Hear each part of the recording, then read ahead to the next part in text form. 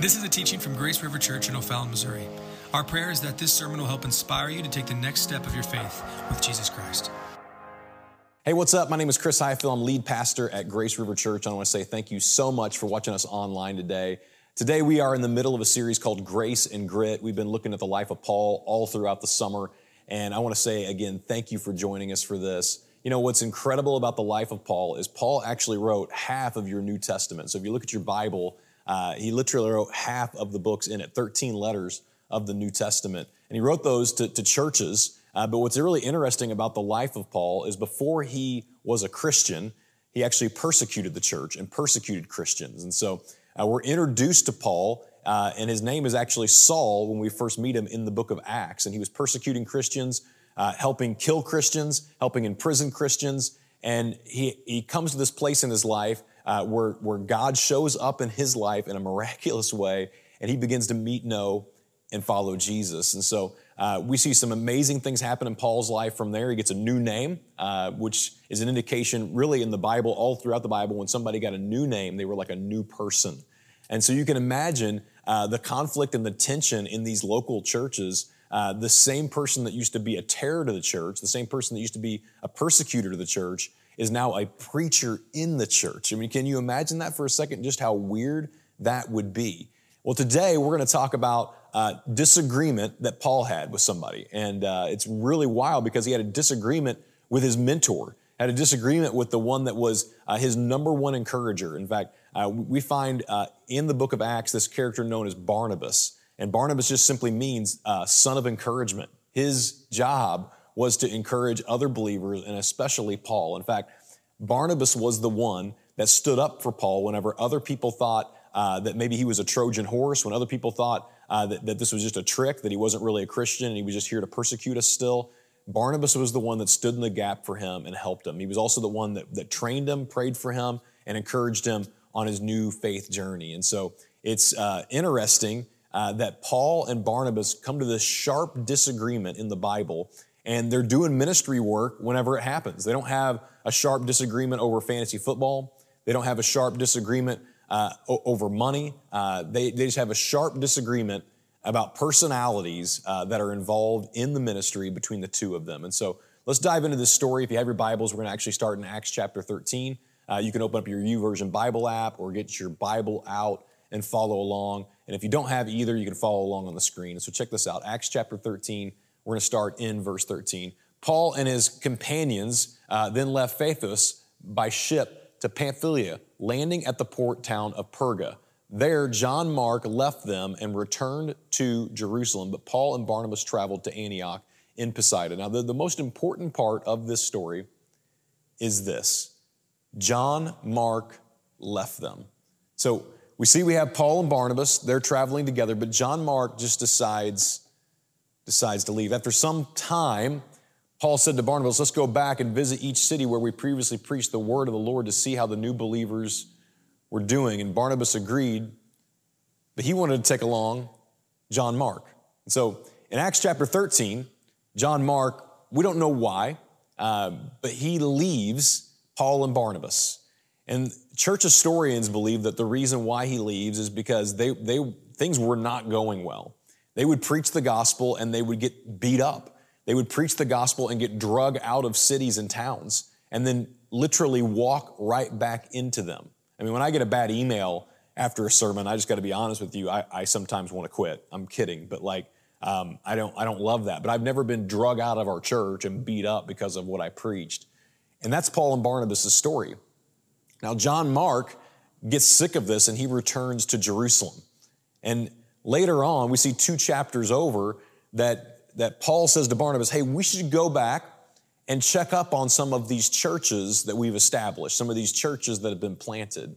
And Barnabas is like, absolutely, we totally should.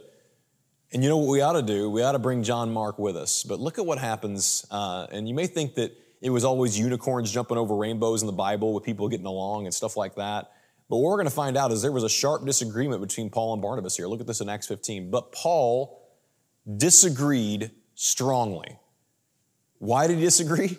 Because John Mark had deserted them in Pamphylia and had not continued with them in their work. This disagreement was so sharp that they separated. Who separated? Paul and Barnabas. The disagreement about John Mark was so sharp and so intense that they were like, all right, hey, I guess we're not going to do ministry work together any longer over this. And what's wild is this dynamic duo of Paul and Barnabas, we never hear about them doing ministry work or even talking ever again after that in the Bible, which is wild to think about. And so Barnabas was an encourager, right? He was the one that was really empathetic. He was a feeler. He was an encourager. He was the kind of person that would coach you along through trials and difficulties. And Paul was the one that was just really mission driven. I mean, he's the A-type kind of driver personality. You may have a boss like this. You may have a friend like this that just always makes the decisions, right? And he's driven. This is where we're going to eat. This is what we're going to do, right? The driven personality. That's who Paul is. And so I want to give you that framework and a little bit of background as we walk through this. And I want to talk to you today about steps on how to disagree well. Because the reality is that we are all going to have disagreements. We're just going to have them. You're going to have them with your spouse. You're going to have them with your kids. You're going to have them with your neighbors. You're going to have them with your friends and your coworkers. You're going to have disagreements. So let's equip each other through the Word of God on, man, how is it that we're going to disagree well? Because it's going to happen. Disagreements will come. I would love for everyone to be right and just agree with me. I'm kidding, right? I know that I'm wrong often, okay? Just ask anyone that knows me. I'm oftentimes wrong. And I mean, when I'm wrong, I want to be like the first one to say, man, I was wrong. I blew it there, right? So steps on how to disagree well. Number one, remember, even though there is one problem, there are still several viewpoints. I mean, when it comes to the Paul and Barnabas problem, they had one problem. They were going to go and check up on these churches. That was the problem. That was what they were trying to go do. And there were several viewpoints on how they were going to do that. Paul was like, hey, me and you can do this. Barnabas was like, hey, let's include other people, especially John Mark. And there was one problem, but two different viewpoints on how to solve that problem. So, and we can use the Bible to do anything we want with it, right? We could take standalone verses and go, okay, basically the question I want to ask is, who was right? Was Paul right or was Barnabas right? And you know what the real quick answer is? They both were. That there was one problem and there was multiple solutions to, or multiple even viewpoints to the problem. So here's an example of what we do sometimes as followers of Jesus, though. We use the Bible, and that's why, that's important that we do it, but we can't build our response to something off of one verse in the Bible. So Paul could have said something like this. He could have looked at Proverbs chapter 25, verse 19, regarding John Mark deserting them. Look at this. He could have said to Barnabas, putting confidence in an unreliable person in times of trouble is like chewing with a broken tooth or walking on a lame foot. Like, that could have been the argument that Paul uses to tell Barnabas, hey, we should not bring this John Mark with us, dude, because bringing this person with us is like chewing with a loose tooth, right? It's like walking with a broken foot. You don't want to do it. So you don't want to bring people like that. Barnabas could have said, though, Barnabas could have been like, hey, he could have quoted a passage they would have both known in the Old Testament in the book of Lamentations that says this, but this is a call to mind, and therefore I have hope. The steadfast love of the Lord never ceases. His mercy never comes to an end. There are new every morning. Great is your faithfulness. I mean, Barnabas could have said, Paul, we should take on the characteristics of God and make sure that the mercy that we have for people never comes to an end. I'm sure Barnabas probably told him, don't you think he's changed? Should we give him a second chance? So the big question that I wanted to ask was this: who was right? They both were. Now, recently I got into a pretty contentious matter with a friend of mine. In fact, he's a staff member, Jacob, our student pastor. We were, I'm going to be really vulnerable. We were driving through a drive-through one morning. We were on a trip together, and we were getting ready to order some food. And I just asked a quick question to him, and I don't know where the question came from, but I just said, hey, man, what do you think the number one ordered breakfast item menu is at Chick-fil-A? And he came in hard and strong with, it's got to be the 4-count mini. There's no way. And I was like, hey, man, I really believe it's the chicken biscuit. And we debated this and kicked this around, and it got kind of heated, I'll be honest. I was kind of surprised. I don't know if he hadn't had enough rest or something, but things got a little intense. And we didn't know we had a problem, and we had multiple viewpoints on what the answer was. And so you know what I did is I cheated to find the answer, and I texted the owner of the O'Fallon Chick-fil-A. His name's Mike Noel. And so I don't know how I got his phone number, but I have it. And so here's what the text, I asked a question. I said, hey, Mike, Chris Highfield with Grace River here, wondering what is the most popular breakfast menu item? By the way, this was a year ago, August 9th, 2021. So it's somewhere around a year ago, right whenever I'm preaching this. And so I'm in a debate with a friend on this. He says this. I love this. Look at this. Chick-fil-A biscuit is first. So, I mean, I don't have to be right, but I was, right? 4-count mini, second. And so it's no big deal. I say this, you're the man. This helped me win the debate. I appreciate you. And he gave me the thumbs up, which, by the way, if we're ever texting, don't give me the thumbs up. Like, I like Mike, but like, thumbs up, let's not do that, right? And so, in fact, if you're texting me or my wife, don't do the thumbs up thing. It annoys both of us. Anyways, steps on how to agree well. Remember, listen to me, even though there's one problem, there's multiple viewpoints. And so that's why it's really important for us to take the second step, which is we got to listen to understand, not to respond.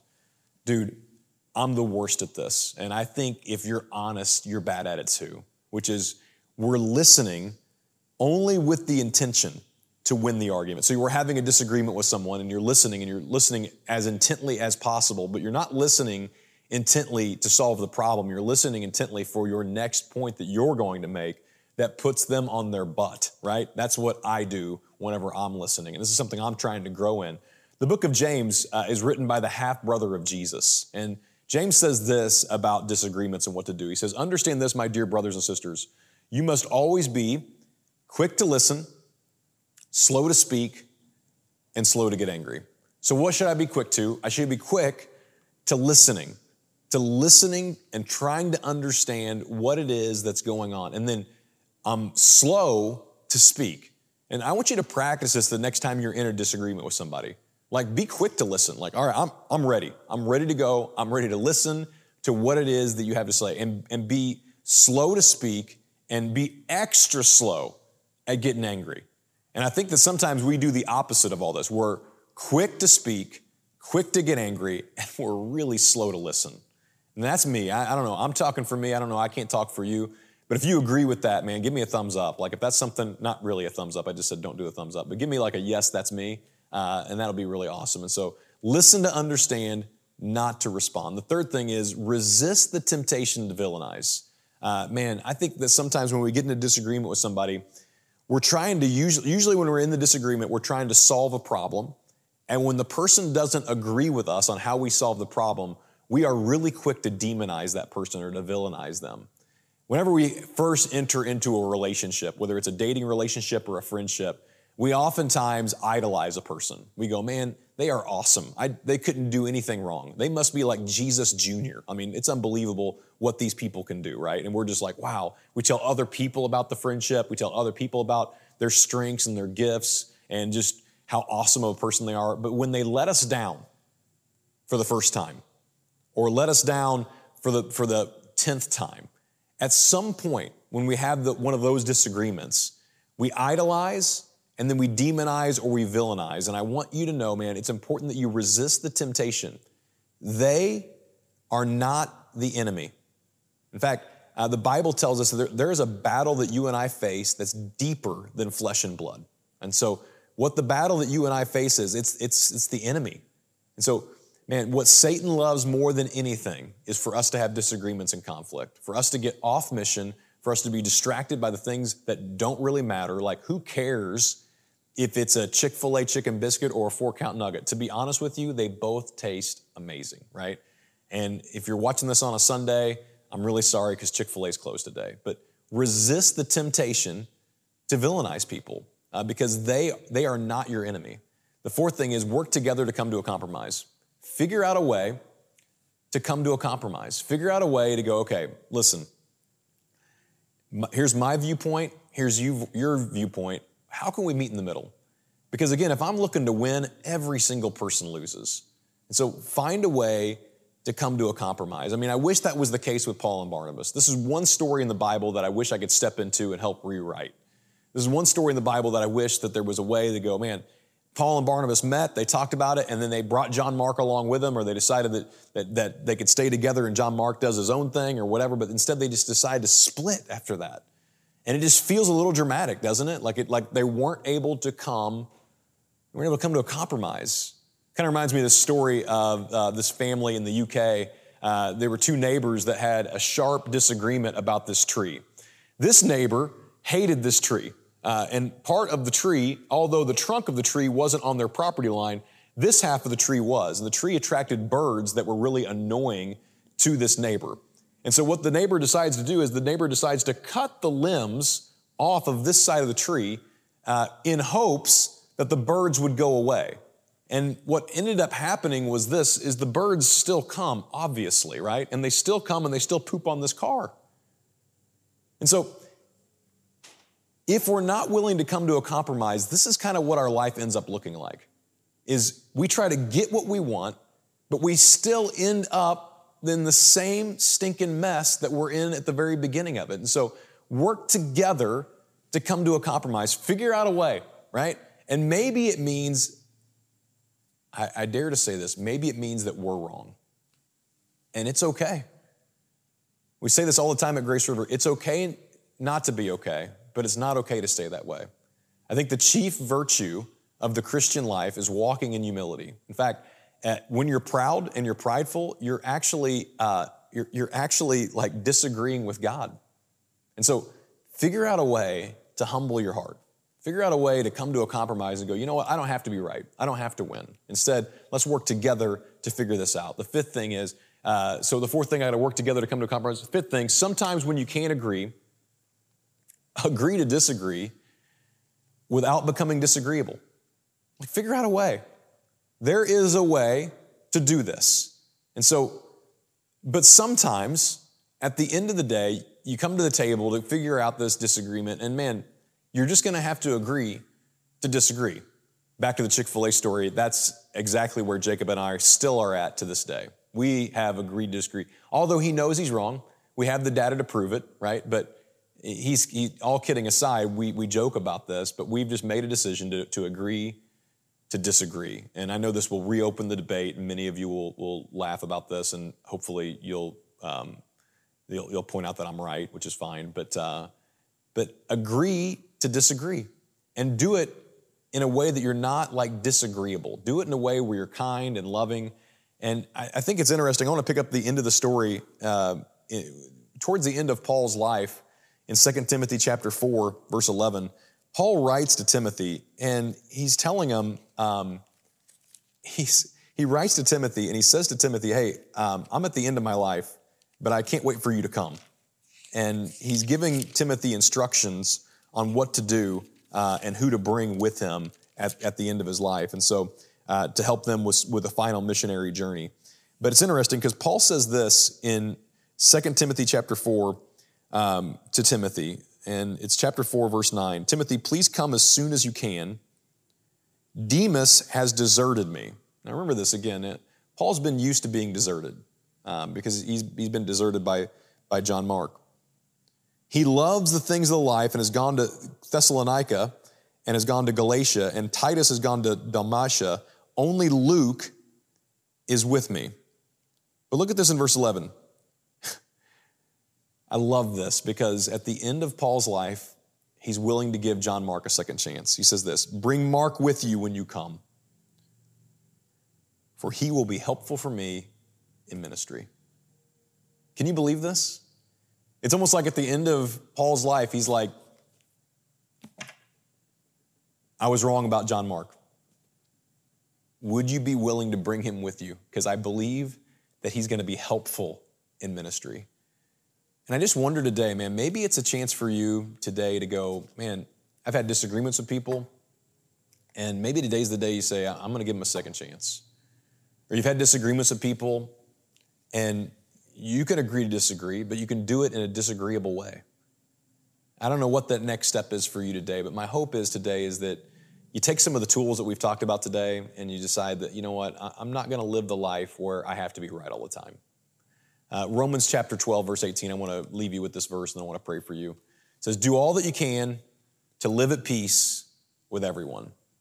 Paul writes that, and I find it fitting that he would do this because he's just simply saying, do every single thing that you can to live at peace with people. And when you've exhausted all those options, that's it. But make a decision to say, I'm going to disagree well with people. I'm going to be in alignment with God's heart. And so let's pray together. I'm going to pray for you. Would you bow your heads and close your eyes? Let's just pray about a next step together today. God, I thank you that you're a God that says it's okay to disagree.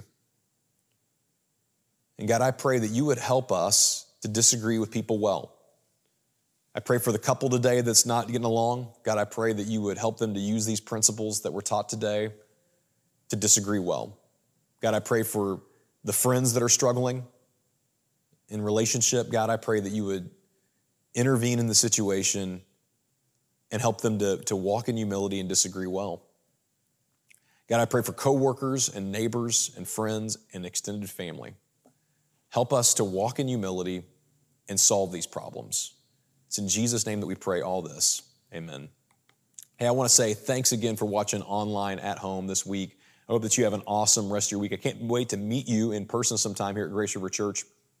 We have 3 normal worship times, 8:30, 9:45, and 11 o'clock every single Sunday. We've got something for kids. We've got something for adults. We've got great student ministry. I can't wait to see you in person and connect you with somebody else in our church. It's going to be an awesome experience. And so thank you so much. I hope you have an awesome day, and we'll see you real soon here at Grace River Church. Thanks. Thanks again for listening. We would love to see you at one of our in-person services that meet on Sunday at 8:30, 9:45, and 11 a.m. If you feel so inclined to give, you can do so at www.graceriver.cc. Have a great week.